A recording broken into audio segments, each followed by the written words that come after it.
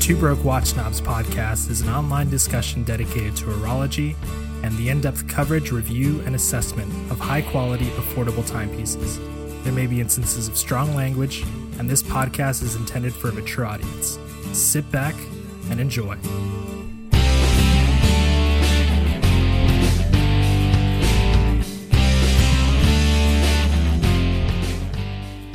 Hey, this is Mike. Hey, this is Kaz, and you are listening to Two Broke Watch Snobs, and you are on episode 31. What's up, man? Not much, buddy. How's your week been? It's okay. You know what I'm confused about? Have we ever talked about Dunkin' Donuts or like that experience? I can't remember if I was talking to someone recently, but I can't remember if it was you or someone else. Was that you? No, I mean. Do you go to Dunkin'? What the fuck do they have out there? You're in Seattle. Is it just like barns with coffee, or what is it out there? So there's a lot of coffee. Okay. I believe in the Church of Dunkin' Donuts. Okay. Yes. Good. I can't eat Dunkin' Donuts anymore. Obviously, yes. But their coffee's pretty good. So Okay. what's your Dunkin' Donuts story? I don't understand when I go to Dunkin' Donuts and I order like a donut and like a muffin and like my drink, which is 3 things. I get 17 bags. I walk out like the Johnny Appleseed of donuts for some reason because I have all of these fucking bags, dude. I don't understand. Well, they bag everything for you. They bag the cream, the sugar, the straws. Dude, I had a bag. I had a bag for napkins. Like, oh, good, I can throw both of these away at once, as opposed to throwing out the napkins now and the bag 4 months later when I find it in my car under my seat. Like, I can just simplify and streamline the fucking process and just get rid of this refuse now. What do you think about the donuts in general? Because there are some donut purists that believe that Dunkin' Donuts are actually more like a cake mix than a donut. So I don't know. It's very hard for me to say, but I enjoy the donuts. But I definitely get the sense that they are either fried for a touch too long because they feel almost they're not obviously they're not greasy, but you can get that hint of like these have been fried in grease. There's a local bakery here in Celebration, joint called Sweet Escapes. So a really funny side story actually. I had been talking to a bunch of people, and I'd be like, "Oh, have you heard of the bakery Sweet Temptations? Sweet Temptations? Sweet Temptations?" Sweet Temptations is actually apparently like a porn store where I grew up, and like I was like hardcore confusing it with Sweet Escapes, and like I was like perturbed. I'm like, how the fuck has no one in this goddamn town heard of Sweet Temptations?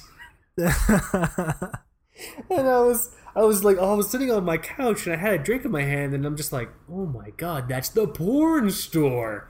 Oh no. Now everyone thinks I'm some kind of like nefarious street masturbator or something like that, man. Fuck. When I used to think that I could make a living off playing music on tour, our guitar player, who was tattooed from head to toe, sweet. He had a Dunkin' Donuts tattoo on his hand. Dude, that's epic. And so he would just kind of show that, and we would get Dunkin' Donuts for free a lot of times in different cities. Dude, I have got to get a fucking Hublot tattooed on my hand. That's the only fucking solution. Give me, please, free, please. I'm gonna walk in. It's gonna be like a shitty tattoo, like fucking like Michael J. Fox did it with like a needle and like a Sharpie. You know what I mean? No. Like a really bad tattoo, and like, oh, it's Hublot. When it'll look like a turtle that got ran over by a car. You know? Yeah. But there's a place here called Sweet Escapes, not Sweet Temptations. They do not have leather out of materials and dildos. It's Sweet Escapes, and they have donuts they make there. And after I had one of those donuts, I was like, dude, Dunkin' Donuts donuts, they're good, but they're not like. They're like I feel weird calling them donuts now that I've had this actual like motherfucking donut someone made. Yeah. You know what I mean? So I don't know. It's difficult to say. I still do enjoy it. I'm sorry we've been talking so long about Dunkin' Donuts, man. It just occurred to me. It's been like 5 minutes, I think. It's okay. The average Hublot and the average Dunkin' Donut have like the same diameter. Bringing it back, man. You can tie anything back into watches. Yeah, no, that was the 17 bags just perplexed me because now I'm home. I'm home now, and I'm sitting here, and for some reason I haven't thrown the bags out because my trash is full. And so when the trash is full, my apartment becomes the new trash bin. And so trash just goes everywhere except, the full bin. And so I'm just surrounded by these Dunkin' Donut packages like I'm still in college. Like they're just, and it seems like I've been living there, but I was just there once. You know what I mean? I hear you. Yeah, I remember that. What we have here, we have something called Mighty Yo Donuts in Capital. What is that? It's like is it like a local chain or like a solo location? I think there are just a couple locations here, and they have normal donuts and vegan donuts. So nice, yeah, nice. It's pretty good, pretty good stuff. Yeah. All right, let's tie it back to watches. I'm so sorry. Hey, Watch Fam. Hey, Watch Fam. You guys are here too. Tuning in. I thought it was just Michael and I talking with our shirts off for an hour and a half about donuts and God knows what. But yes, you guys are here too. Let us honor tradition. I want to do the wrist check because I have a lot of feelings about what I'm wearing right now, and I want to go second. Do you mind going first? Kaz got another new watch. I got another new watch I want to talk about. Yeah, you can go second because mine should be pretty simple. I'm still wearing the Bulova Moon watch, and it's kind of, I don't know, it's kind of disrupted everything in my collection, and I don't know if I'm comfortable with it, but I do know that I really like this watch. Is it disruptive in the same way falling in love for the first time is? You don't eat, you let your homework go, you don't talk to people. All you do is just sort of make your life about that thing you're fixated on. Yeah, I know what you mean, and kind of I'm still coming off that watch fast high that you get, when you do it with such a good watch like the SKX, and so I'm rotating watches. I might even wear like more than one watch in the span of a day. So like at the same time. No, I would. Okay, never thank God. Yes, okay. I would never double fist it, dude. I'm gonna hashtag double fist. I probably shouldn't hashtag that. I'm gonna double fist watches. I'm gonna wear my Apple Watch on my ankle like fucking LoJack, and I'm gonna walk into the airport like everything's cool. So the thing with the Bulova Moon watch, I'll wear it and then I'll put it back in the box and I'll say, hey, I'm gonna wear this watch for a bit, and then I'll think about the Bulova and just tell myself, nah, you're fucking lying to yourself. You're gonna put that watch back on. So it's just been a lot of fun overall, and it's strange how you kind of progress as a watch collector and a watch lover, in the sense that you get into mechanical timepieces and you really get blown away by the movement architecture and the kind of micro engineering, and then discover quartz, like crazy high-end quartz, be it like Spring Drive or UHF from Bulova, and just, I don't know, like I just enjoy wearing this watch, and I love that I don't have to worry about setting it. I mean, it hasn't even lost like a second of time since I like set it the first time I bought it. Have you played with the pushers? I play with the pushers all the time. So something that I've found with quartz chronographs, and that's not the case for another chronograph we're going to talk about later. But what I found is that the push doesn't have the same sort of kind of satisfying tactile like resistance as a mechanical does. Like now, does that is it fun to play with the pushers on that? Because the pushers on my Orient Solar Chrono, my Xmas chronograph, I love that watch. It's probably the closest thing next to a daily beater, next to my Sumo, I mean. But I don't get any sense of like pleasure or enjoyment from playing with those buttons, Because there's no resistance. Yeah, I understand, and that's a factor that a lot of people consider when they're buying a chronograph. You can have anything from say a Daytona that has like a very smooth click to kind of that Longines pulse meter. The mono pusher, it's actually kind of hard to actuate. I don't want to talk about that watch, Michael. I'm sorry I brought that watch up. It's like an ex-girlfriend. It's like the ex-girlfriend that I loved more. You know what I'm saying? It's like, man, it's just why wasn't I in a better mental state? Why did I have to carve her name into my chest? That's gonna scare anyone.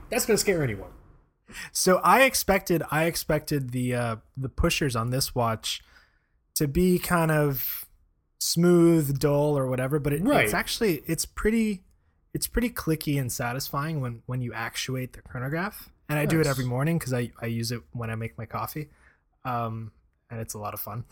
Wait, what the fuck? What are you timing your coffee for? Do you French press that shit?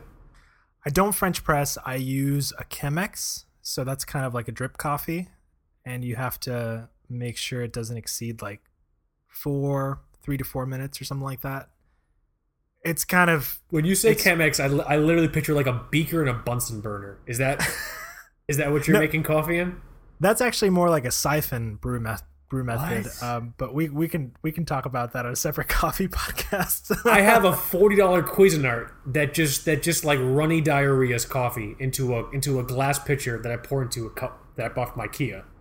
That's that's my coffee experience. That works too, man. But I mean, I'm in Seattle, dude. I had to up my coffee game. So you use the thing every morning. That's badass. Using it every morning. That's probably how astronauts make their coffee with their moon watches. Probably Maybe? when they're not having space sex or something. The highly coveted 52,000-mile club. My God. But what is not so satisfying about the watch Okay. that I've noticed in kind of daily wear, there are two things that I don't like. First is the loom. It's really Really? sad. It's Wow. very sad. like really, really bad. I don't know why I thought it would be strong, but okay. Sorry, I keep cutting you off, man. I'm all hopped up right now. I don't know if it's BGW9, but it kind of has the same Blue. bluish like Citizen kind of tone that you see in some of the watches. And I mean, Bulova is owned by Citizen these days, so I mean maybe it's the same thing. Wait, are you serious? I didn't know that. Yeah, but it's just not really bright. Oh. Kind of disappointing. And the other thing in terms of the chronograph movement that is kind of disappointing is the reset on the central seconds hand. So you don't get the satisfying like flyback that you get with a mechanical chronograph. It just does its own thing. It goes all the way around. Right, yeah, that's a quartz chrono thing. As a quartz chronograph guy, yeah, I mean they all do that. It's a quartz chrono thing. Some of them don't. So like for example, those Autodromo Prototipos, they have like a mechanical reset with their Really? mecha quartz sort of movement. Oh. But what's weird about the Bulova is that the chronograph minutes subdial, that hand does a full mechanical reset when you reset it. What the So it flies back. So I'm a little confused as to why the central chronograph seconds hand will just do the full rotation, Right. but the minutes subdial chronograph hand will fly back like a mechanical chronograph. That's it. That's kind of weird, actually. I don't know anything about the movement in that watch. Is it modeled after another movement? Is it like a legacy Bulova movement? I'm really not sure. Fuck. Bulova puts a lot of research and time into developing these UHF movements, and there are quite a few variations, I'm guessing. Okay. The most famous ones are the ones that have like the full like smooth sweep you get on like the Accutrons and stuff like that. I was gonna say, yeah. I would love to get one of those one day. Almost like Spring Drive. Almost, yeah.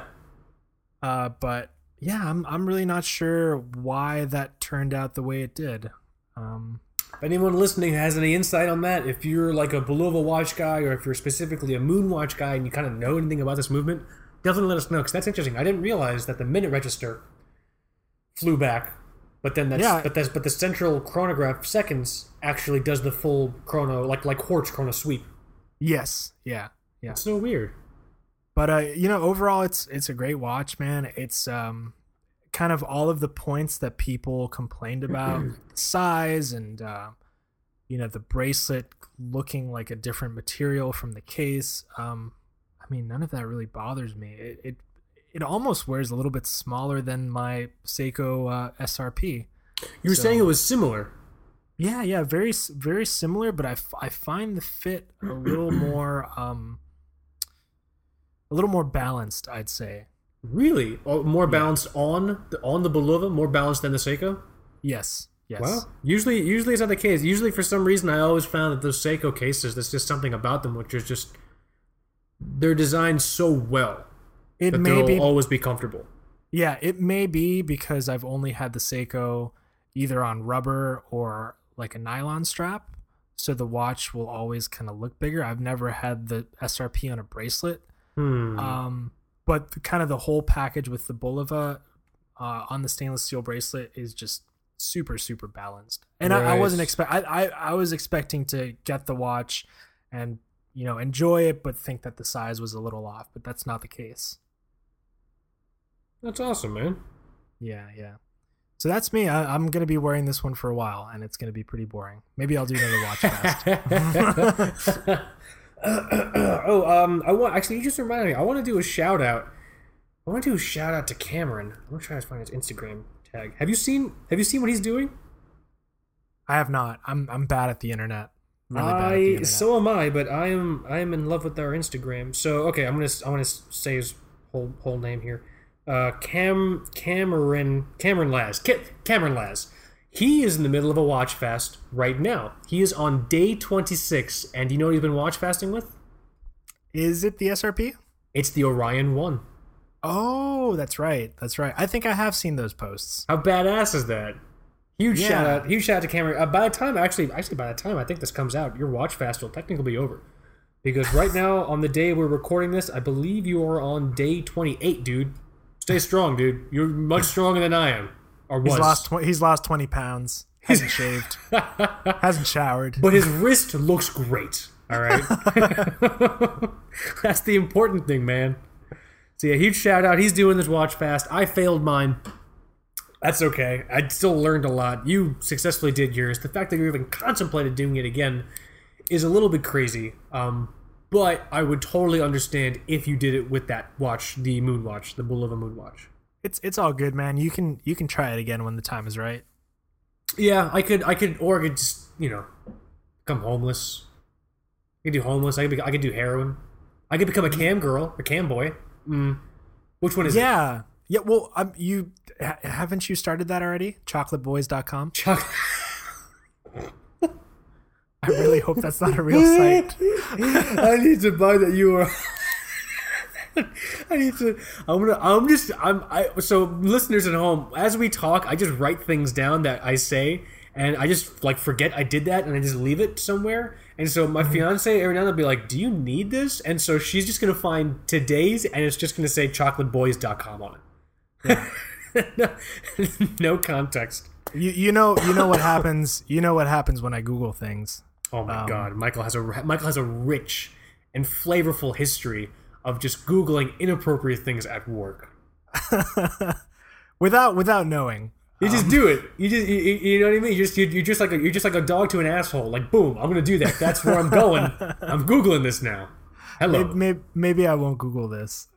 Don't Google chocolateboys.com. Oh my God. But I'm glad you're digging the Moonwatch, man.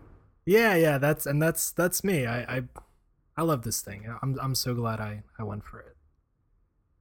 Should I go? Is it my turn? Yeah, I think it's your turn. Hashtag new watch alert again. So I also just want to clarify. Last episode, I had a new watch alert with the Hiatus Aviator in black PVD, not DVD, as I apparently missaid. Did you catch that? I didn't catch. I guess when people I was were editing, like commenting and people were like commenting and like DMing me DVD coding LOL, and I'm like, listen guys, I have a learning disability. I'm retarded. All right, I don't know what you want from me. You should have just went with it, man. You should have that's like a new material that I'm working on with this watch, and it's going to be exclusive to Rivka, and Hublot's going to have to fuck themselves. And you guys now feel like assholes. No. It was I said DVD coded, and I think I was talking to someone. I forgot. It might have been Cameron I was talking to. I was just like, yeah, dude. You didn't know all Hiatus watches are coded in refuse copies of like Meteor Man on DVD or Blank Man. I think I said Blank Man on DVD. Or do you remember that movie Blank Man? Oh, I remember Blank Check. That's a fun movie. Blank Check was a fine film. Juice? No, thank you. I'm not thirsty. Oh. I don't know about no eagles flying, no chickens and no pots. That was a good movie, man. Very good movie. God, I'm taking too long for this goddamn watch alert. I'm sorry, guys. I've had a weird day. So, just to clarify, last episode I had a new watch alert with the Hydus Aviator and Black PVD. This episode I have another new watch alert. I did not necessarily buy these watches right now. I pre-ordered these watches fucking forever ago. Yeah, this one I feel like probably even longer. You've been waiting for this one even longer than the Hydus, right? Yes. When they announced it, I pre-ordered this watch. Okay. Like that fucking day. So, hashtag new watch alert. I am wearing the Janus Trading Azores. I guess it's like an old compression style case. You know what I mean? I'm wearing the vanilla, not the mint. So the mint vanilla designation specifies the color of the loom. So the vanilla has like I wouldn't really call this vanilla. I would call it more aged parchment. It looks like aged loom, you know? Mm-hmm. And it's really, really cool. It's 40 millimeters, which is absolutely fucking fantastic because, as we've talked about in the show, I've just had this really weird thing where I want a 40 millimeter, either vintage or vintage inspired diver, which is why I was looking at those Zodiac Super Seawolf 53s. Fucking beautiful watches. Yeah. And the thing is, I pre-ordered this so long ago, I fucking forgot about it until the Janus Trading emails from fucking Chris started going out. And I'm like, oh my god, I forgot. I pre-ordered this watch. Like I didn't order this porn. Like when I showed it to my doorstep. Like whose porn is this? Baby is not mine. Damn you, past Kaz. You know. But yeah, no. And so I started getting emails. I'm like, oh fuck. Okay, let's see when this thing gets in, man.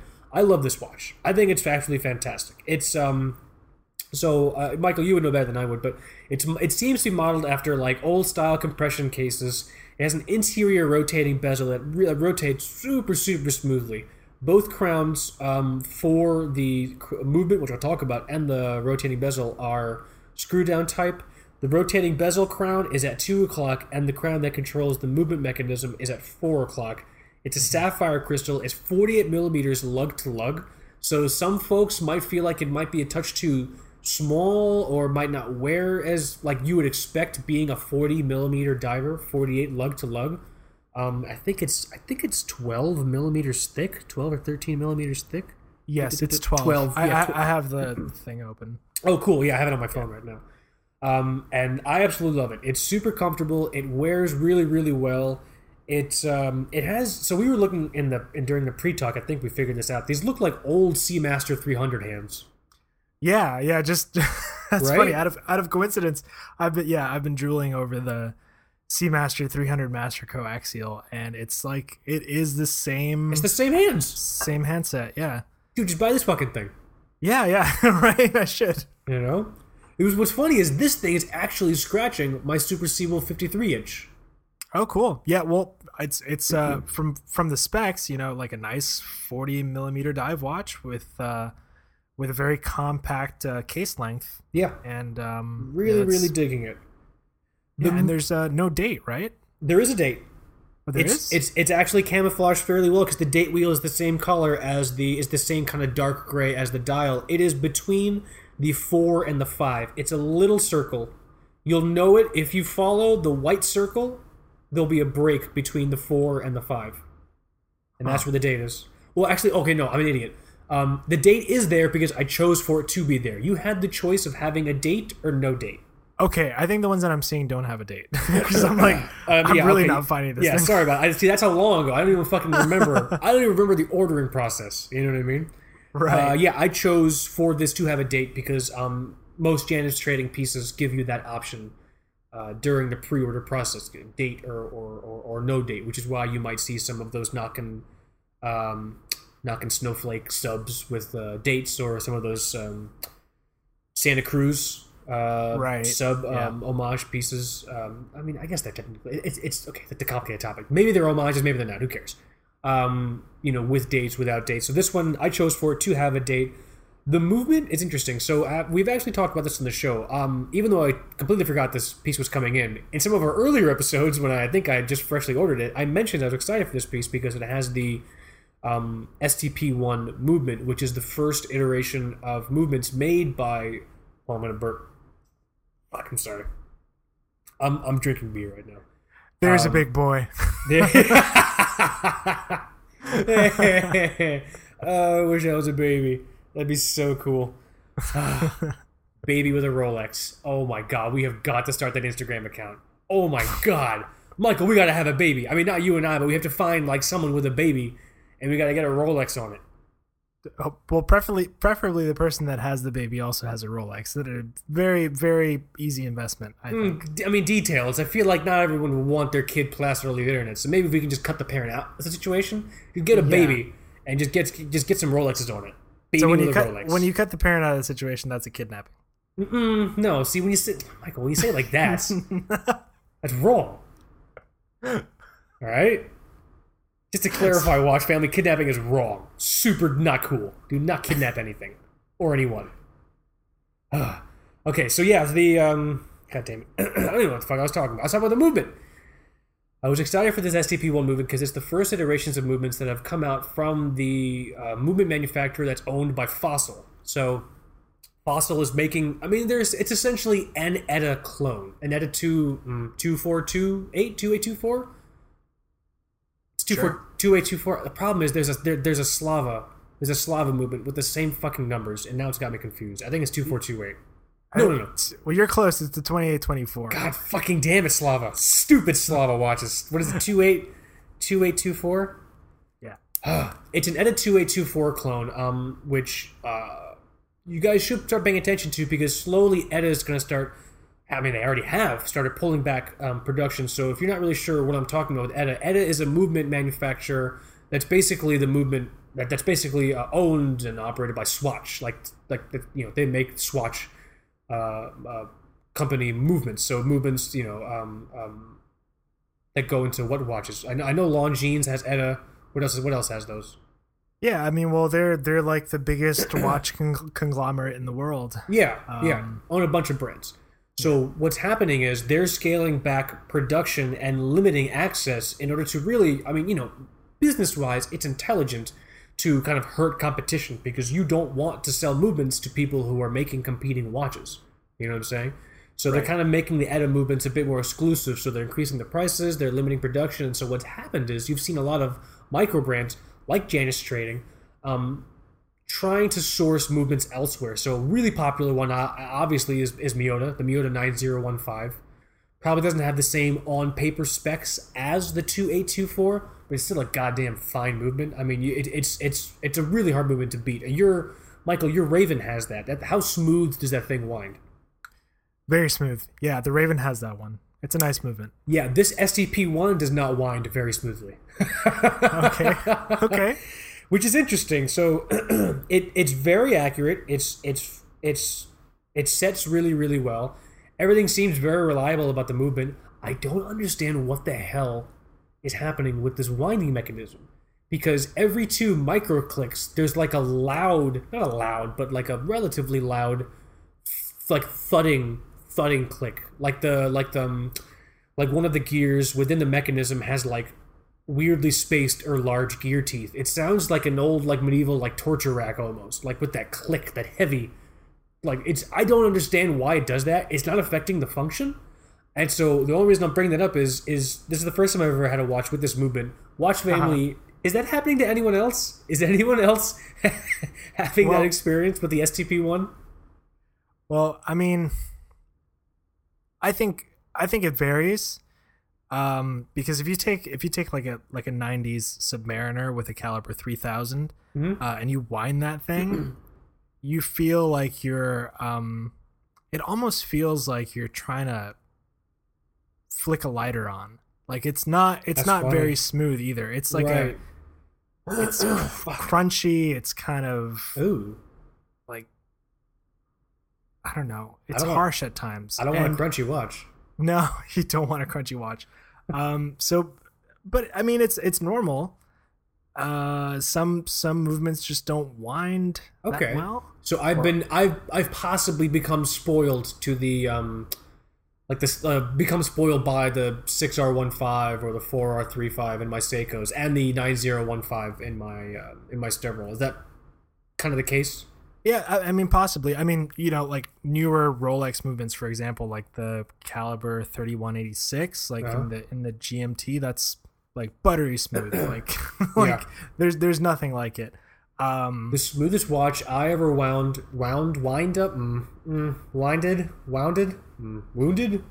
The smoothest watch I ever wounded up was probably that 8-day in-house Caliber Panerai, where I had that awful experience where they almost tricked me into buying an $8,000 watch.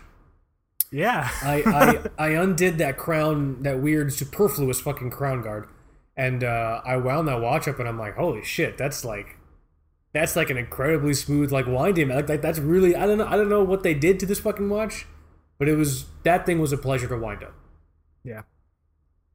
Yeah, I mean, well, it's these STPs are still pretty new, and yeah, I'd say you have a really early experience with them, because I can't think of too many watches that, I mean, the Zodiac Seawolves do use them, correct? The old ones use this STP one. The new ones have the STP3s, which are like, certified chronometer, or not chronometers.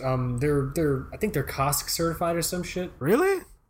Yeah, man, they're making a big splash about it. These new, I'm gonna okay. Pull it up.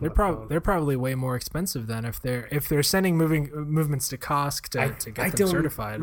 I don't want to sound like an asshole. Well, I mean, I always sound like an asshole, but I want to make sure. We love you, Kaz. Don't worry. You wouldn't. I'm like I said this before. I think during one of the episodes, like, I might be funny for the hour and a half that like the watch family's with me, but Michael, you having to hear my bullshit all the time is just not fair to you.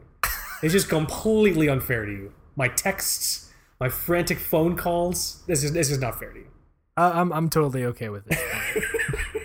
Zodiac Super Seawolf. No, I'm not clicking that. Okay, here, Zodiac watches. I mean, it is possible.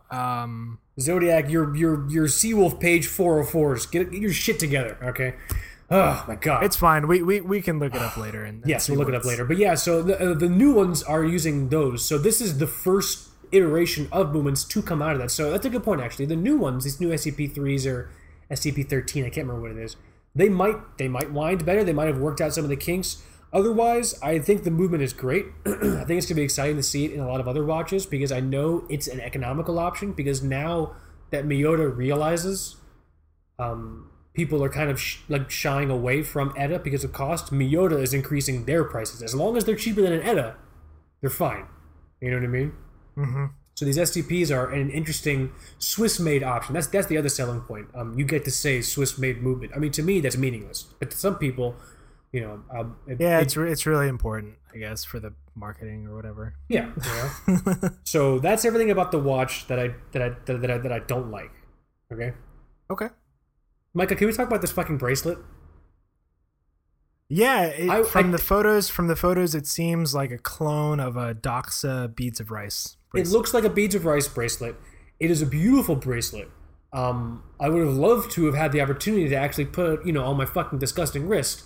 But this is also the other question. If anyone out there listening also has this watch, do you also have the same experience with the bracelet? My bracelet, I don't want to say it was awful, because I don't want to be like mean or harsh. Oh, you can be mean. But it was fucking awful. Yeah, no, it was just awful, dude. It was the most frustrating thing ever, because two big issues. The bracelet, again, it was beautiful, obviously, but the two really big things. The links are screw type links. So instead of having to like use a hammer to hit a pin, or to use your teeth to try and push a pin out to size the bracelet, there's just a little screw, which is awesome, because I think sorry, I'm burping right now. Fuck. I think one or two of my watches have screw-in lugs, like those screw spring bars. And so I'm like, oh, perfect. This thing doesn't have it. This thing actually doesn't even have drill-through lugs, which is kind of annoying, but whatever. And so I'm like, awesome. It'll take me 2 seconds to size this bracelet. All I gotta do is get my screwdriver, put it in the thing, and unscrew the pin out. You know what I mean? Mm-hmm. Those, I don't know. I think... I don't know who made those links, those screw links, but they basically just fucking melted like butter and immediately stripped. Like, they immediately stripped. Like, 2 of them are fucked, and I don't know what to do. You know what I mean? So it's the case where the bracelet, build quality-wise, seems fine, like a bracelet that you would want to wear. I would love to wear it. But the screw-in links Well, there is actually a build issue with the bracelet. That's the second part. But okay. Yes, so the screw-in links, I don't know if anyone else has had this issue, and I suspect they might have, because most of the pictures I've seen on the internet, the watch isn't on the bracelet. I have it on the rubber strap it came with, which is cool. I like it. You know what I mean? I love the watch, but that bracelet. So yeah, those things, 2 of those screws immediately stripped, and the watch, like, I was able to sort of finagle it to a point where I'm like, okay, I can wear this thing on the bracelet. These screws are stripped, whatever. I can just go in and use the micro adjustments on the bracelet clasp. Yeah, no, right. I can't. Yeah, I mean, no, I can't. They don't work. They're just there. They're just there for looks. All right. You can adjust it. You can move the spring bar that's in there a couple holds tighter. But the problem is the tolerances in which they were dealing with. Once you put it to where it goes, there's the bracelet link that actually has the spring bar in it. It's too wide, so the bracelet won't fully wrap around your wrist. It'll always catch on the buckle. Weird. Well, that Tropic rubber strap that they seem to include looks really nice. Yeah, that's what I have it on now, and I super dig it. But my question, I think I would have loved to put the thing on the fucking bracelet.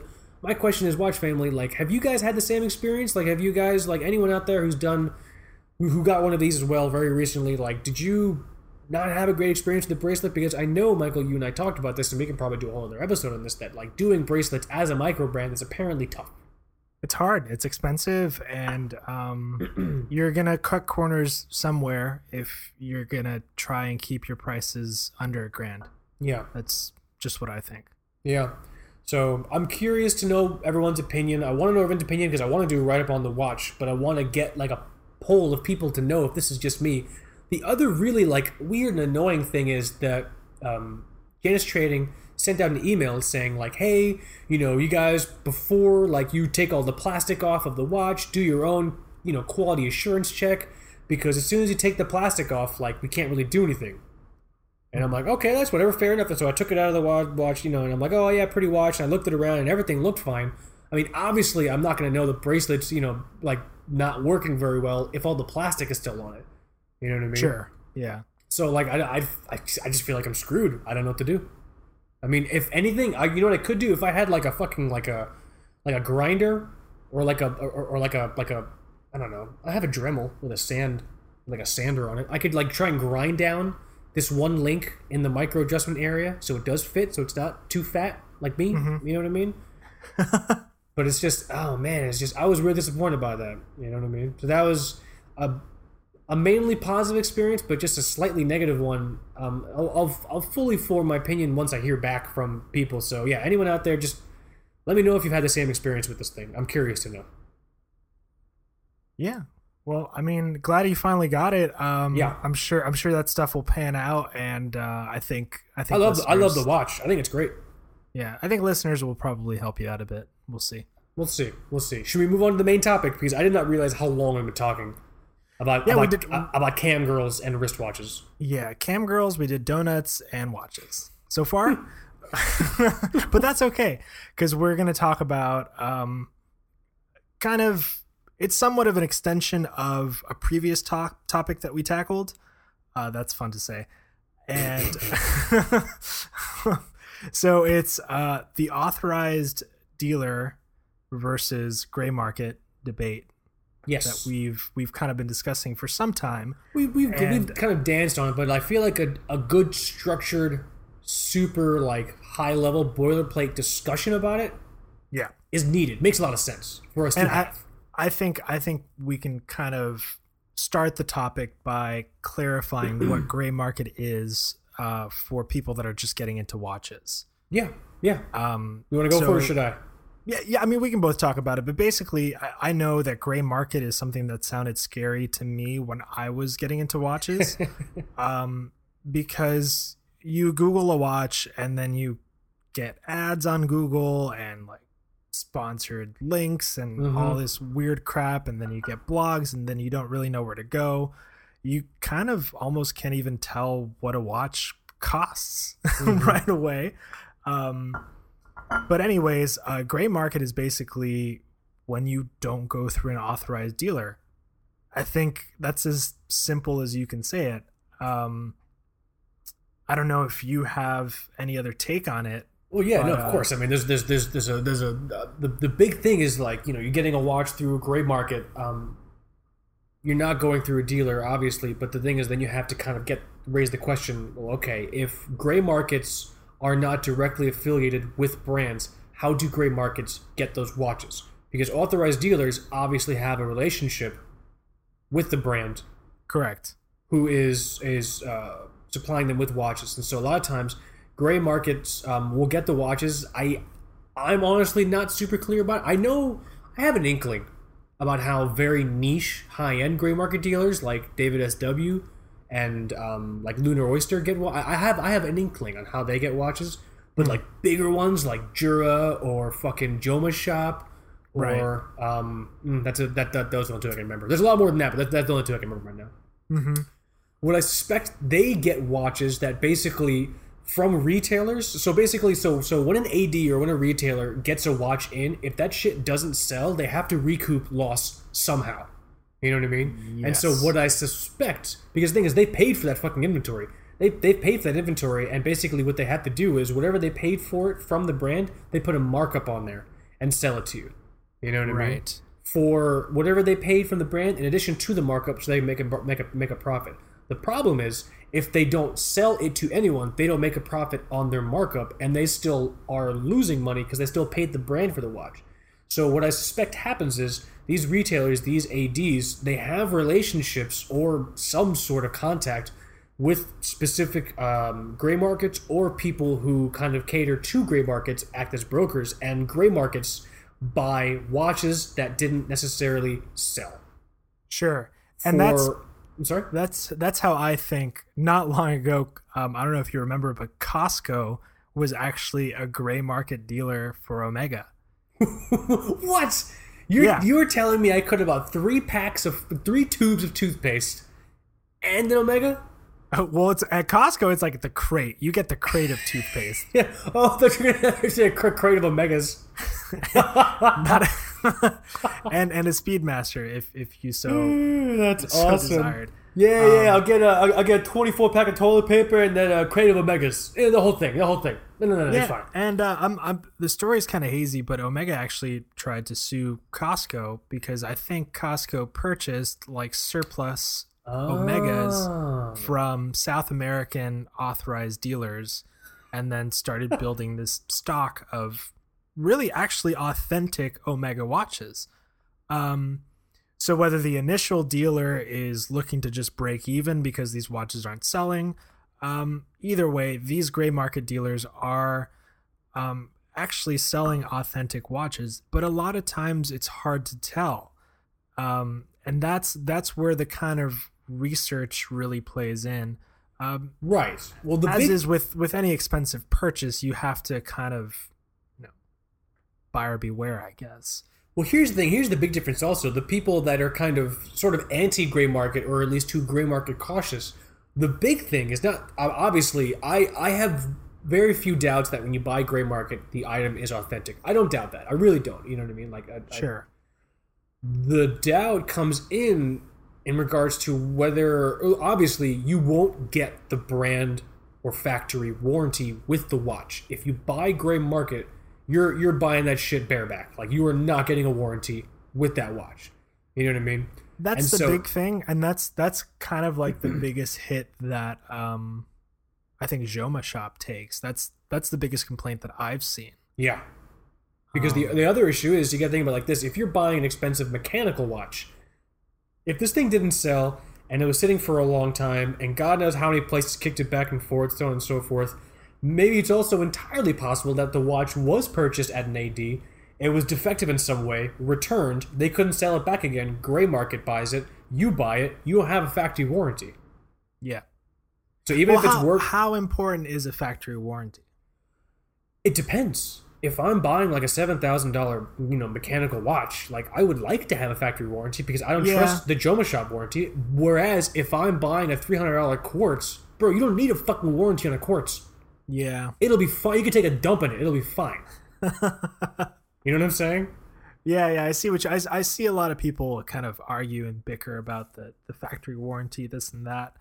But I suppose I may not recommend that you get a $7,000 watch on Joma Shop. People do. My bro. I don't know how much my brother paid, but my brother got some like Breitling, you said, right? Yeah, he got like a rose gold Breitling that's like the size of a fucking hockey puck. I'm gonna Google it on my phone. See if I can. Okay. I'm gonna type in ugly rose gold Breitling and see what happens. So I guess so some people do it, but probably the most attractive element of this is that the price is considerably lower than if you're going through an authorized dealer, and that's why these gray market dealers are in. I actually found it. You found it? No, I don't want you Pinterest. I want you to tell me what the fuck this is. Oh, you're done. If you landed on a Pinterest page, you have to make an account. This can't be right. Breitling Avenger 2. How much is this watch? Those can be pretty expensive. Yeah. Well, he's a doctor, so he can do whatever he wants. Yeah, but like I said, less if you go through gray market. Yeah. So, this Bulova, for example, was gray market. I was not going to pay the price that Bulova's asking, because while it isn't bad, I just knew that there was going to be like a quote unquote like street price for it. Yeah. Well, the thing is, with that watch, I would not hesitate to buy that watch from an AD, I'm sorry, I will from gray market. Sure. This just popped into my head, so I'm sorry if this is like throwing us off course or interrupting you, but no, go for it. If the case happened with my Blue Lagoon Samurai, I'm buying that fucking shit from the Seiko Boutique. Like, I'm not going through gray market, because we've had people contact us and like ask us like, hey, how long do you have to wait for your your Blue Lagoon Samurai? Like, I didn't. I got it. Like, I showed up and I drank some Japanese whiskey and talked shit for a few hours and I got it, because like some people got paid money for the Blue Lagoon Samurai limited edition. That's the big thing. It's a limited edition through gray markets, and they never got them. Right. You know what I'm saying? So it's obviously for your watch, yeah, dude, all day. I would go gray market all day. So I think you and I kind of meet at the same spot where we can appreciate that the gray market exists. There are a handful of reputable dealers that will sell anything from Seiko to like Audemars Piguet, even like Richard Mille and stuff like that. If we're talking David SW, God, that guy's website's fucking amazing. Yeah, amazing stock of watches as well. Yeah. In your neck of the woods, also, you should just find him and mug him somewhere in Orlando. Maybe the next time we're at a Magic game, we can meet in center court with our fucking Richard Milles. You know what I'm saying? Perfect. But there is that element of security and almost like additional satisfaction that you get by going through either a boutique or an authorized dealer, which you got with that Seiko Samurai. You didn't have to worry about, well, my watch is I purchased it from an Indonesian site, but it's shipping from Hong Kong and it's going through customs and wherever, and that that can happen if you're looking for like a limited JDM watch. That can totally happen. So I can see why you kind of like spared yourself of that headache and went through the authorized dealer. I think paying a little bit more is worth that peace of mind. Yeah.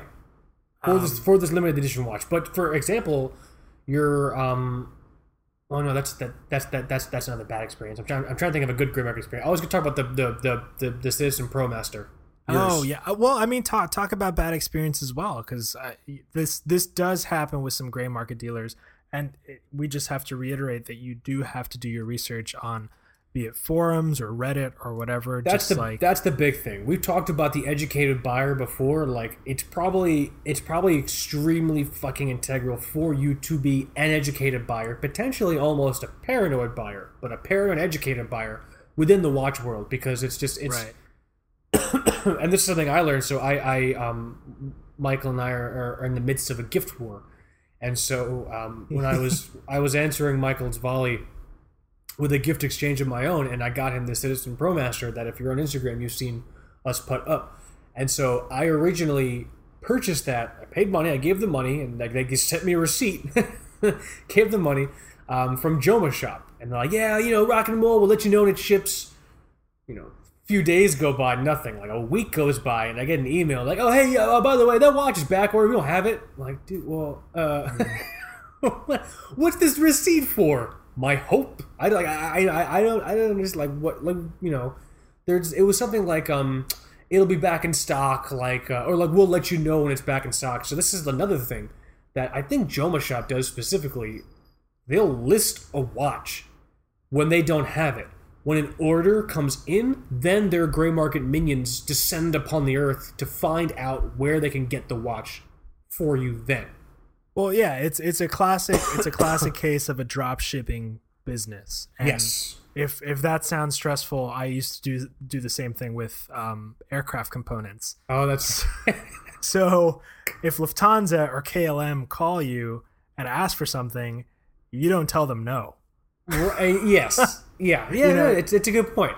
And then you spend 10 extra hours at the office trying to source it from some dealer in Hong Kong who is the only person in the world that has quantity one of the component. But anyways, the same thing can happen with watches, and it's an issue with just kind of operating a drop shipping business in general. If you're doubtful, I've done this before, I just flat out email them and say, do you actually have this in stock, or are you drop shipping? Use that word. Say, are you drop shipping? Wow, nice. And I've had people say like, yeah, we don't have it. It'll ship in like 3 or 4 weeks.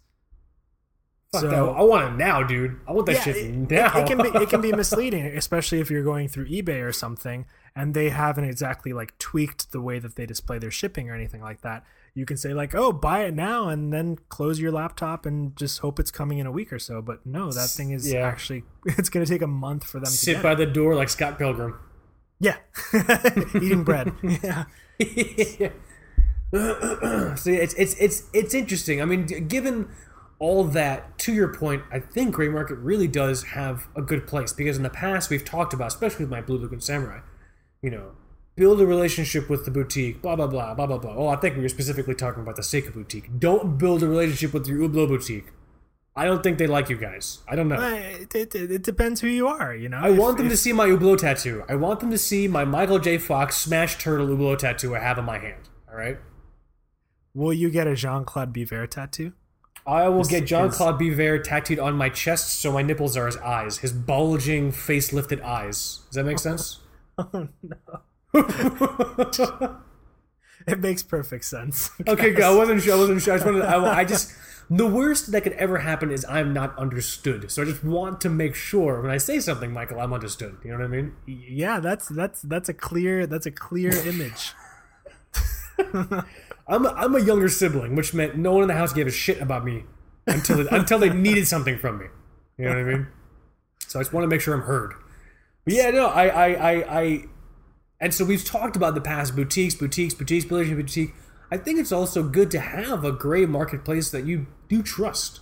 You know what I mean? Or just at least understanding the process. Because if you understand the process behind gray markets, if we are able to help demystify the process for you, I think it makes it less daunting.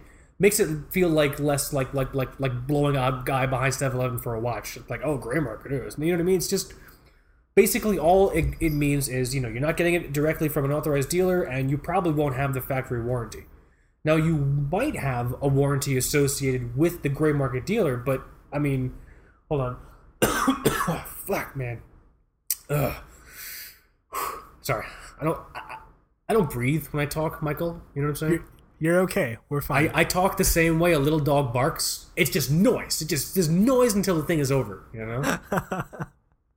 Fucking hell. So, so gray marketplaces sometimes will have their own warranties. Like, you'll enjoy, Joma Shop's, 36-month, 12-month, I don't know what the fuck it is, one year warranty. But I don't know how good those are in comparison to the factory one. I think the big thing I've noticed just been reading is that it's like, as long as something breaks within the first, 45 minutes. What the fuck was that? Did you hear that, dude? That was like a motorcycle or something. Are you in Tron? That sounded like the Tron motorcycle. It might have been, yeah. That's awesome. Dude, I want to be in. Is all of Seattle like Tron? I want to be in Tron. It's very different from Tron. We have a lot of fedoras, a lot of coffee. Something that people call the Seattle freeze. Nobody talks to you. What the fuck is the Seattle freeze? People are kind of smug sometimes. Don't worry about it. Yeah, warranties. dude, no one talks to you in New York either. Everyone just stares at the ground. You know who's fucking fresh meat in New York City when they're looking up at all the tall, pretty buildings. Like, oh, that guy's getting fucking mugged. That motherfucker's getting followed and mugged tonight. Because he's looking at the fucking billboards and all that bullshit, you know? Perfect. When I was in New York, I put my hands in my pockets, I stare at the ground. You know what I mean? The only defense I had to getting mugged was looking like I was going to mug you back. Okay. You know? Seattle freeze. So that's the thing. I think the big thing is just educating people behind it. So it's rare that those watches will be fake, but you should also just kind of know what you're getting into. I think to your point though, you know, I wouldn't buy like a $7,000 watch. So I looked. I think the Breitling my brother bought on Joma Shop was like $4,000. Okay.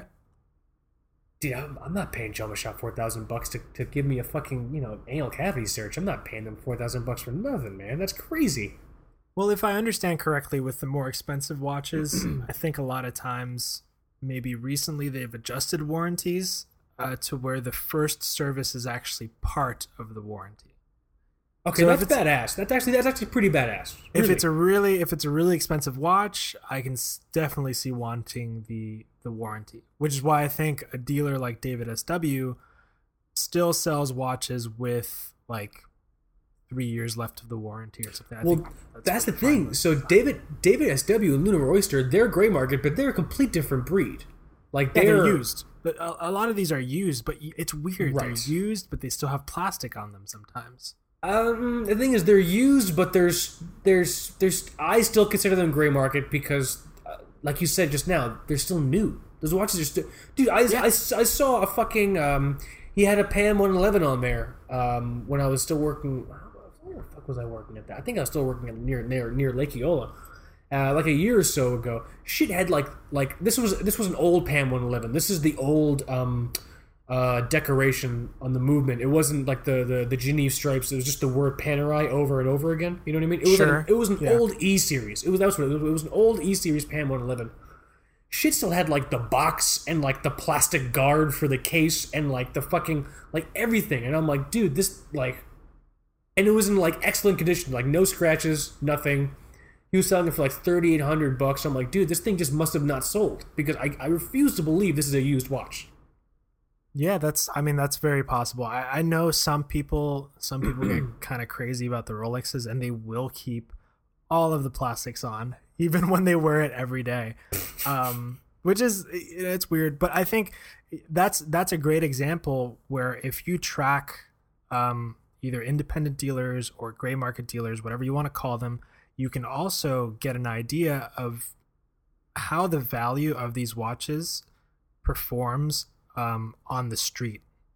Good point. You start to really see which watches lose their value really fast. And that Panerai you saw, probably MSRP is, I don't know, close to 8,000. Yeah, twice the price of what I saw for. I will say also 3,800 is the lowest I have ever seen the Pam 111 listed for. Yeah, and that happens. And it's even better when you see that and you kind of just do a Google search with David SW and Watch You Seek, and then you'll pull up all of the results on Watch You Seek of people talking about him or whatever other dealer you're looking for, and do nothing, not a single bad experience for that dude. And those are the people where if you are looking gray market, I mean, that's what I look for. Even if I'm also a paranoid buyer. If I'm on eBay and I'm kind of like, you know, shopping for something quartz or whatever, and I look and it's like, still, if it's like 99% on the feedback, I'm like, nah, next. Like, like, what do you want, 100%? Yeah, dude, all the time. Yeah, there's no excuse. Funny. There's no excuse. So, have you found people on eBay with 100%? Yeah, all the time. The dealer that I bought the Bulova from, as I think I explained to you, that they had 100%. They had like, I don't know how many thousand transactions. They had the little ribbon and the stars and all that garbage. Right. eBay bestseller or whatever. Yeah, but the page was set up kind of poorly. Like the location wasn't set. It just said USA. But I was like, yeah, whatever. Let's do it, man. But it's so funny when I got the package and I opened it up, it turns out that it was just like some family jeweler somewhere, I think in New York, that had it. And kind of a nice touch, I got a receipt, like a printed receipt from like an old crummy machine. That's adorable. With like the name of I don't know the name. I should find it. But yeah, it was cute. That is just fucking cute as shit. That's awesome. So sometimes you never know. And if you're kind of shopping around in that range, the sub $500 range, maybe you don't care that much. Maybe you do care if you're spending $200 on your first SKX. You wanna really be careful with it. One place that I have an issue with is actually Amazon, because I find it really hard. Oh my god! To tell what's okay and what isn't. And we actually just had a post on the site where somebody shared their buying experience with golden hashtag. So the community contribution from at Golden Suit Vibes. Fred Nicholas wrote in a really cool article just about his experience buying the SKX and how I guess it's not as clear cut as one would expect. Really, it's a fucking super entertaining read. And if you're listening, Fred, huge shout out to you, man. That was a blast to read. That was such a pleasure. Just be able to Amazon, share that with everyone. The only advice I can offer, and it's what I look for personally, because these are all gray market, is just look for that like fulfilled by Amazon kind of copy that they put there, because that's I won't buy otherwise. I think I bought like an old G-Shock that was like JDM only, and it came from Japan, and I was like, I really want it, whatever. But yeah, you gotta wait, and you're not sure, and the box comes and it has like bees in it. Is that a normal experience? Oh yeah, my God. It happens all the time. I'm going to open an Amazon store selling craft artisan soaps, but I'm just really going to be mailing out fucking beehives to people. Like fucking Wile E. Coyote. I'm just going to start mailing bees to motherfuckers who want like lavender shea butter hand soap. Like, oh, my soap is here. Nope, bees. Sorry. You just got beed. But I think you and I have been rewarded by kind of acting as really cautious / paranoid buyers, because I know you had that issue with Joma Shop. I know a lot of people like them. Also, some people have had great experiences with them. Yes. Once again, we can go back to the educated buyer thing. Just really be careful. Gray market has a lot to offer. I'll probably be using it again soon. I think the way to do it is, if you're looking at a gray marketplace and you're not sure, you've heard the name but you're not sure, go to Google, type in Watch You Seek, or Watch You Seek. Yeah, Watch You Seek, the name of the gray marketplace, and just read up what people have been saying. Yeah, that's the smartest fucking thing you can do. And this is kind of steering away from gray market. It just goes into the kind of research conversation. Recently, the Watch Exchange subreddit, I don't know how they built in this kind of feature functionality, but when somebody posts that they're selling a watch on that subreddit, a bot will automatically pull their history. That's awesome. Yeah. Their history from whoever has posted on a separate subreddit called Watch Exchange Feedback. So you'll make your post, and then a bot will post right under immediately, linking people to your feedback on the separate subreddit. So you get that instantly now on Reddit. That's awesome. Which can be kind of a hairy place to navigate if you don't know what you're looking for. Yeah. But again, it just comes down to research. If you see someone selling something, check out their history, or I guess use that bot. That bot's awesome. It just auto-populates that stuff and just read. If this is the first time they've ever sold anything on Reddit, I don't know, maybe you don't want to be the first person to buy something from them. Not saying that, every first seller is bad, but it's it's always worth doing the research, you know? Right. Yeah. Yeah. I agree. Yeah, and then I mean, off the top of my head, I would personally, I think I can call myself like pretty experienced in purchasing watches. Sure. Unless it's something really expensive, where I don't want to get burned and I really want the experience and I want the box and I want the papers, I can't really see myself going to an authorized dealer. Unless I'm trying to buy a new ceramic Daytona. I mean, obviously, but of course, you know what I mean? Because something weird happens with gray market, I guess we should say, with some watches, where actually gray market is more expensive than authorized dealer. Oh, yeah, okay, yeah. It's weird. Yeah. I mean, you explain. I'll shut up. No, it's super simple, and that's what's happening with these new ceramic Daytonas now. Is that the waiting lists are becoming so long. I think the Vegas boutique said like 4 years or something. Oh my god, I could be dead in 4 years. That's ridiculous. Yes. Very well could be dead in 4 years. God. Both of us. Right? Jesus. But yeah, people pay because they just want it and they don't want to wait. People pay $5,000, $6,000, $7,000 above MSRP and they set the price on the secondary market.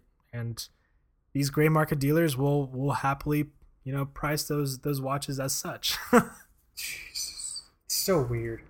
So it's a very rare case. I've only seen it happen with Rolex watches.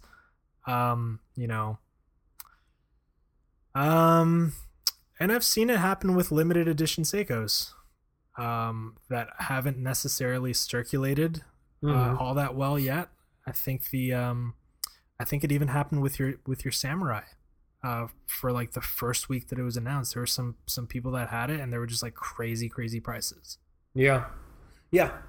It's weird. I think like we said, if you're looking at gray market, if there's a watch you see and you find a great price for it and you're just like, yeah, you know what, I know it's probably a cool experience to go into the boutique or the AD or whatever, but like I would really love to save like this few $100. And if you aren't sure about the gray market place, go to Google, watch you seek, name of the place, done. Just do your research that way, Yeah. So if you guys have had any cool experiences, if you guys have had any bad experiences, let us know. This is something that Kaz and I talk about all the time. Off air, we kind of just like text each other listings for different watches, and we're like, who the hell is shopping in who's shoppinginjapan.com? Shopping in Japan sold me my Orient Star GMT, man. So yeah, we'd like to hear from you guys and what kind of experiences you've had. I know some people will strictly only buy new all the time, no matter what they're buying, because that's just something that they want, and that's fine. So feel free to share your experiences, Instagram or email. We'd love to hear from you guys. Yeah, positive, negative, indifferent questions. If there's something about gray markets that we might have talked about or didn't really talk about, and you're just like, guys, can you talk about this more? Or guys, I think you totally missed this. Definitely let us know that as well, because if my time on this earth has taught me anything, is that my knowledge is just full of fucking holes. Like there's just so much shit I don't know and understand about myself and about the world around me, and that it's just I'll always take advice and information from, especially you guys, especially the listeners. So definitely chime in. Good experiences, bad experiences, gaps in knowledge you might have had, questions you might have. Do you want to move on and talk about use the last, I think 15-ish, 20-ish minutes or so? Yeah, we got a little more time to talk about something little more personal, I guess. Yeah, so this is something that's this is more of like a housekeeping thing, really important. So we want to talk about it. So for a while, I mean, ever since like the early days of the show, like even before we hit like double digits in show numbers, people would reach out and they'd be like, "Hey, love the show, blah blah blah. Would love to donate. Blah blah blah. Like, how can I do that? I have no idea. You can mail me your 50 cents. I don't know. Like it wasn't even on our radar. You can mail us some bees. You get mail. Oh my god, yes. Hashtag TBWS mailing bees. Okay. I'm gonna get that tattooed on my forehead backwards so I can read it every morning when I see myself in the mirror. Yes. So it was something that Michael and I have been talking about because people more and more kind of have been reaching out, and it's one of those things where we're also getting, I think, close to the 1 year mark, and we're like, okay, if people are asking about this, and if we're getting close to the 1 year mark, where we have to like renew like I guess our SoundCloud membership and like server costs, and things like that. Like, we want to explore different ways, since you guys have been asking, of like opening up the avenue for donations for you guys to just support the show, to keep us on the air. And so like there's two that I keep hearing. I mean, one is obviously like the PayPal donate button. You know what I mean? Yeah. And the other one is Patreon. I hope I'm saying that right. I don't know. I feel like an old bastard now because like people say things I just don't understand. You know what I mean? Oh yeah. I mean, dude, the world of apps is crazy. I don't even know what people use anymore. But yes, it's Patreon. Do people still play Angry Birds? Is that still cool and new? I don't know. I don't know, man. I don't know, dude. I'll play Michael. I'll play Angry Birds with you. I'll be Angry Birds with you. We can do it. So yeah, another one is Patreon. And like I was looking at it, so Patreon seems kind of like specifically dedicated towards opening up avenues of like, donations, patrons donating for like creative endeavors. So like I know a lot of YouTubers use it, I know podcasts use it, and things like that. And so we just want to hear from you guys and like actually open up the discussion of like, is this something that we should talk about further, something that we should get into? Do you want to see us open up this Patreon thing and have an avenue up there? Because the fact of the matter is people like keep asking, and like I kind of feel like an asshole in like not really having an answer, because every time someone asks a question I have to have an answer. Cassim, is this pole jot real? I don't know. Let me figure it out. Like, what's this Rolex? Well, yeah, let me text Michael. I don't know. The quickest way for you to get a hold, if someone has like a gun to someone else's head and they say, "Get Michael on the phone right now," you text me a Rolex reference number. I'll get you fucking Michael on the phone. All right. I will priority mail my ass to Seattle, or wherever the fuck you live now, and I will get him on the phone. Well, so here's the bottom line. I don't think anybody likes to flat out ask for money, and I think that you and I would probably feel uncomfortable with, I don't know, putting a post up tomorrow saying like, "Hey, give us some cash or donations." Hey guys, our donate link is live. No, I feel super super weird. The only reason I'm even bringing it up now is because I have to answer every question, so people have been asking. They'll be like, "Oh no, it's on our radar." If you've asked and I've said that, I'm sorry. I said that because I just don't have an answer. I just don't know. You know what I mean?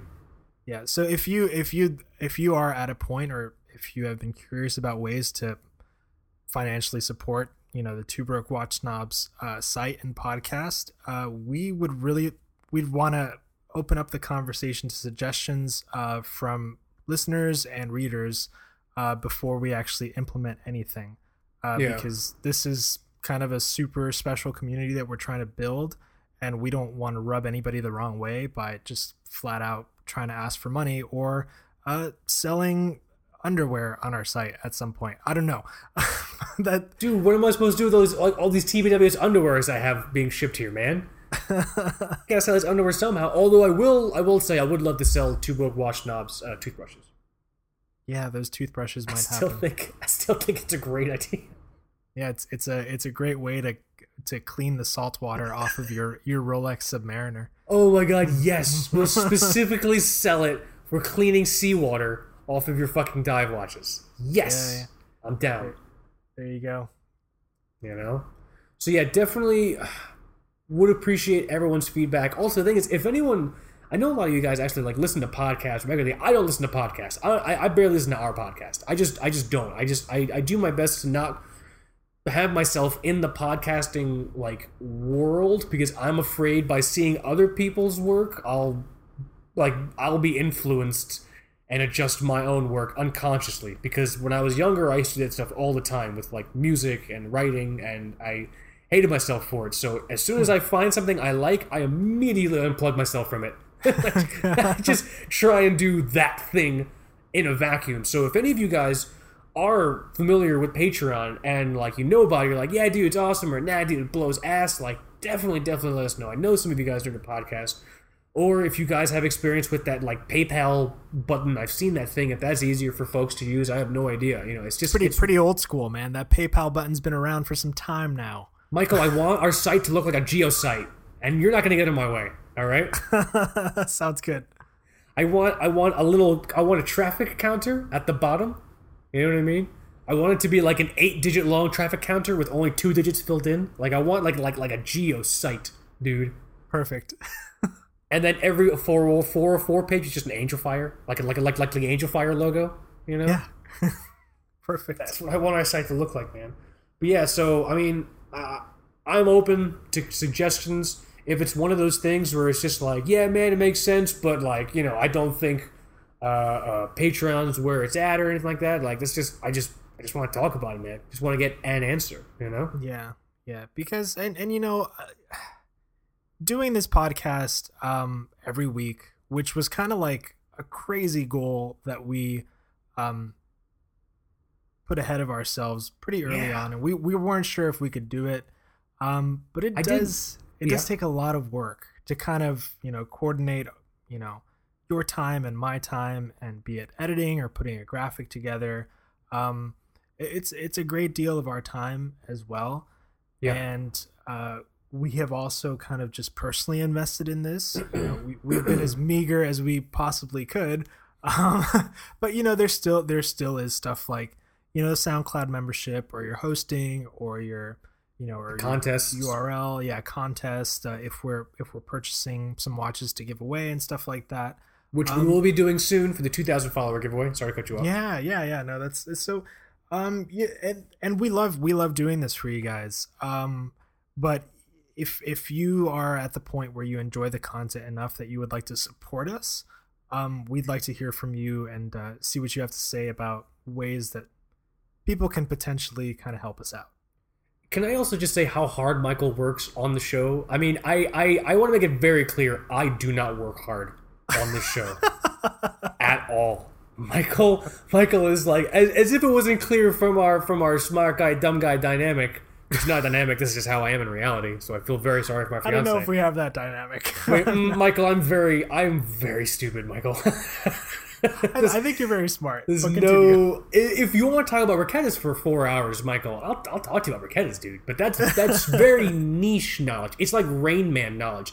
I can count how many coffee beans you throw in the bathtub, sure, but I can't necessarily figure out, how to get to work on time. That's not gonna happen anymore, But Michael works very, very hard, specifically in like all of the post-processing for the audio in the show. Like you work super hard in that, dude. All I do is come on the air and talk about my dick for an hour and a half, and my time is I clock out. That's it. You know what I mean? But then you're sitting there in front of your fucking program, and I'm on the Instagram, but I can do it on the toilet. You know what I'm saying? So I've learned that kind of anything that you do with watches, if you're editing a podcast about watches, or if you're writing for different websites about watches, or taking photos of watches, everything takes a ton of time. Yeah. Like for fucking ever, to put something together that's actually really good and enjoyable, if you're a reader, if you're a listener, it is, to do it every week is a lot of work, but I didn't realize that wasn't normal. I thought all podcasts release new episodes every week. I mean, some podcasts do it just like once a month or something, or once every 2 weeks or something like that. How am I supposed to not hear from someone for a month? that's something funny that happened with Kaz and I early on, and we were just like, well, I guess we're doing this every week now. I thought it was normal because, like I said, when we decided to do the podcast, okay, good. I'm not gonna listen to any more podcasts. I'm done looking at all. The only audio spoken thing I did at the time when we started this podcast is I would listen to audio Shakespeare at my desk. I wouldn't listen to podcasts or whatever because I didn't want to get into that. So I thought once a week was normal, and then obviously, Michael, I guess it's not. Yeah. I mean, but the bottom line is, as you and I transition into kind of doing other things that take up our time, be it for regular income or life and living, we kind of have to know that this thing can keep on going, because it is a lot of fun putting it together every single week. I would like to say that it would be nice if we got some support. It would be fun, and it's very comforting to know that there have been people that have said that they want to chip in. We just want to find a way that's comfortable for all of the readers and all of the listeners, and that's why we're having this discussion now. And the reality is, if the answer comes back and basically like there is no good way, whatever, that's cool, man. You know what I mean? The point is we just want to reach out. Like, I would fucking hate to like Michael, like you said, like people go on the site one day and like, oh, there's a button, and then the featured post for the next 4 weeks is talking about how we have this new button or whatever on Patreon, and it's just like that would like immediately like fuck my shit up in a bad way. Like, I would be just like, as a user, I'd be pissed off. You know what I mean? I think in the same way, like I was really upset when I found out certain press outlets charge money for reviews. You know what I mean? Well, dude, I mean, if push comes to shove, we're gonna have to start selling pocket squares. And I'll sell you a pocket square, Michael. I'll sell you a pocket square, and you sell it back to me, and we'll just keep. As long as we keep selling it back to each other, our income will increase, right? Yeah, that's how it works, right? I think that's how an economy functions. That's capitalism, yeah. if any economists. Oh, thank you. Oh God, I'm so sorry. If any if any economists there, sorry, Jesus Christ. That's what I had to do when I was a kid, and I had a really bad stutter as a kid, so if I was stuttering, I had to clap as loud as I could.